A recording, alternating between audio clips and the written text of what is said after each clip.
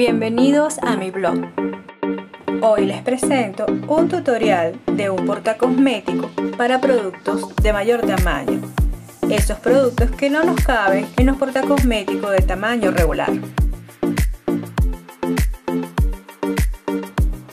Entre las herramientas de trabajo tenemos nuestra máquina de coser, tijeras, alfileres, clips de presión, aguja e hilo. Puedes escoger la tela de tu preferencia.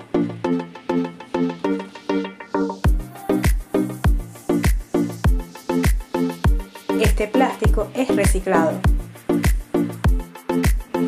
Este plástico transparente es el protagonista de este proyecto.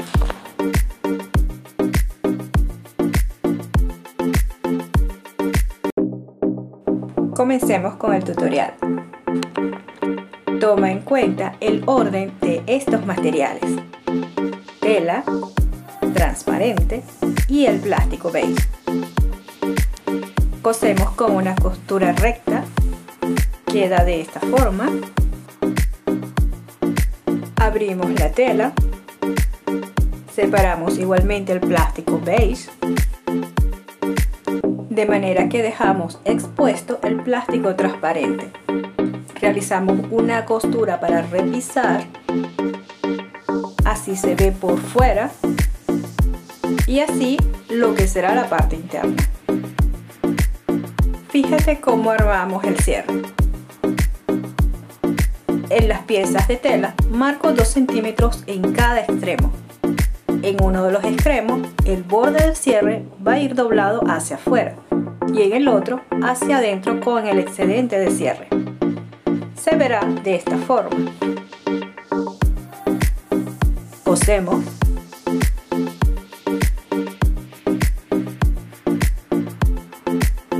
Abrimos la costura y vamos a repisar. También repisamos los extremos de la tela. A ambos lados hacemos todo el proceso. Vamos a cortar un pedacito del cierre, introducimos el slider en un lado y ya será más fácil deslizarlo completamente. Ya tenemos armado nuestro cierre. Marcamos la mitad, tanto en la pieza que contiene el cierre como en la pieza que contiene el transparente.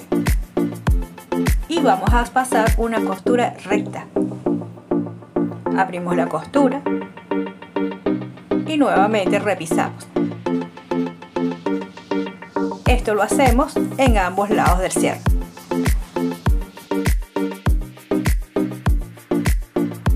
Las dos piezas completas las enfrentamos cara con cara y sujetamos. Fíjate lo que haremos en la esquina. Vamos a marcar 4 centímetros. Emparejamos bien y vamos a coser.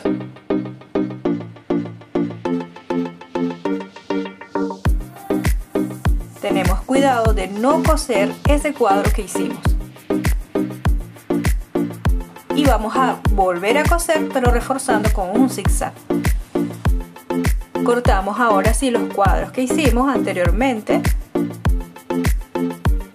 y procedemos a darle un acabado, como te señalo en esta infografía.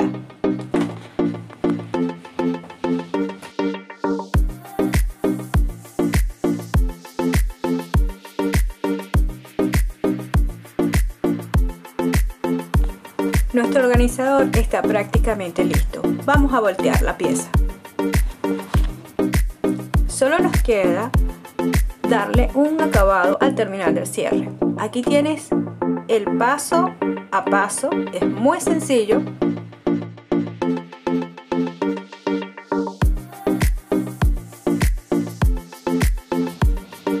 Hay muchas formas de hacer esto.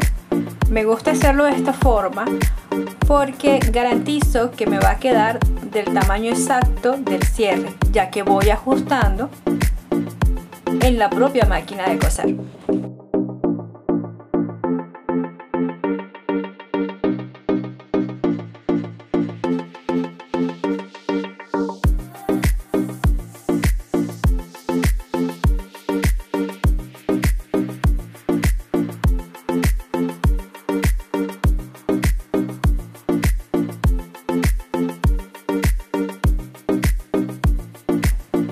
nuestro producto final.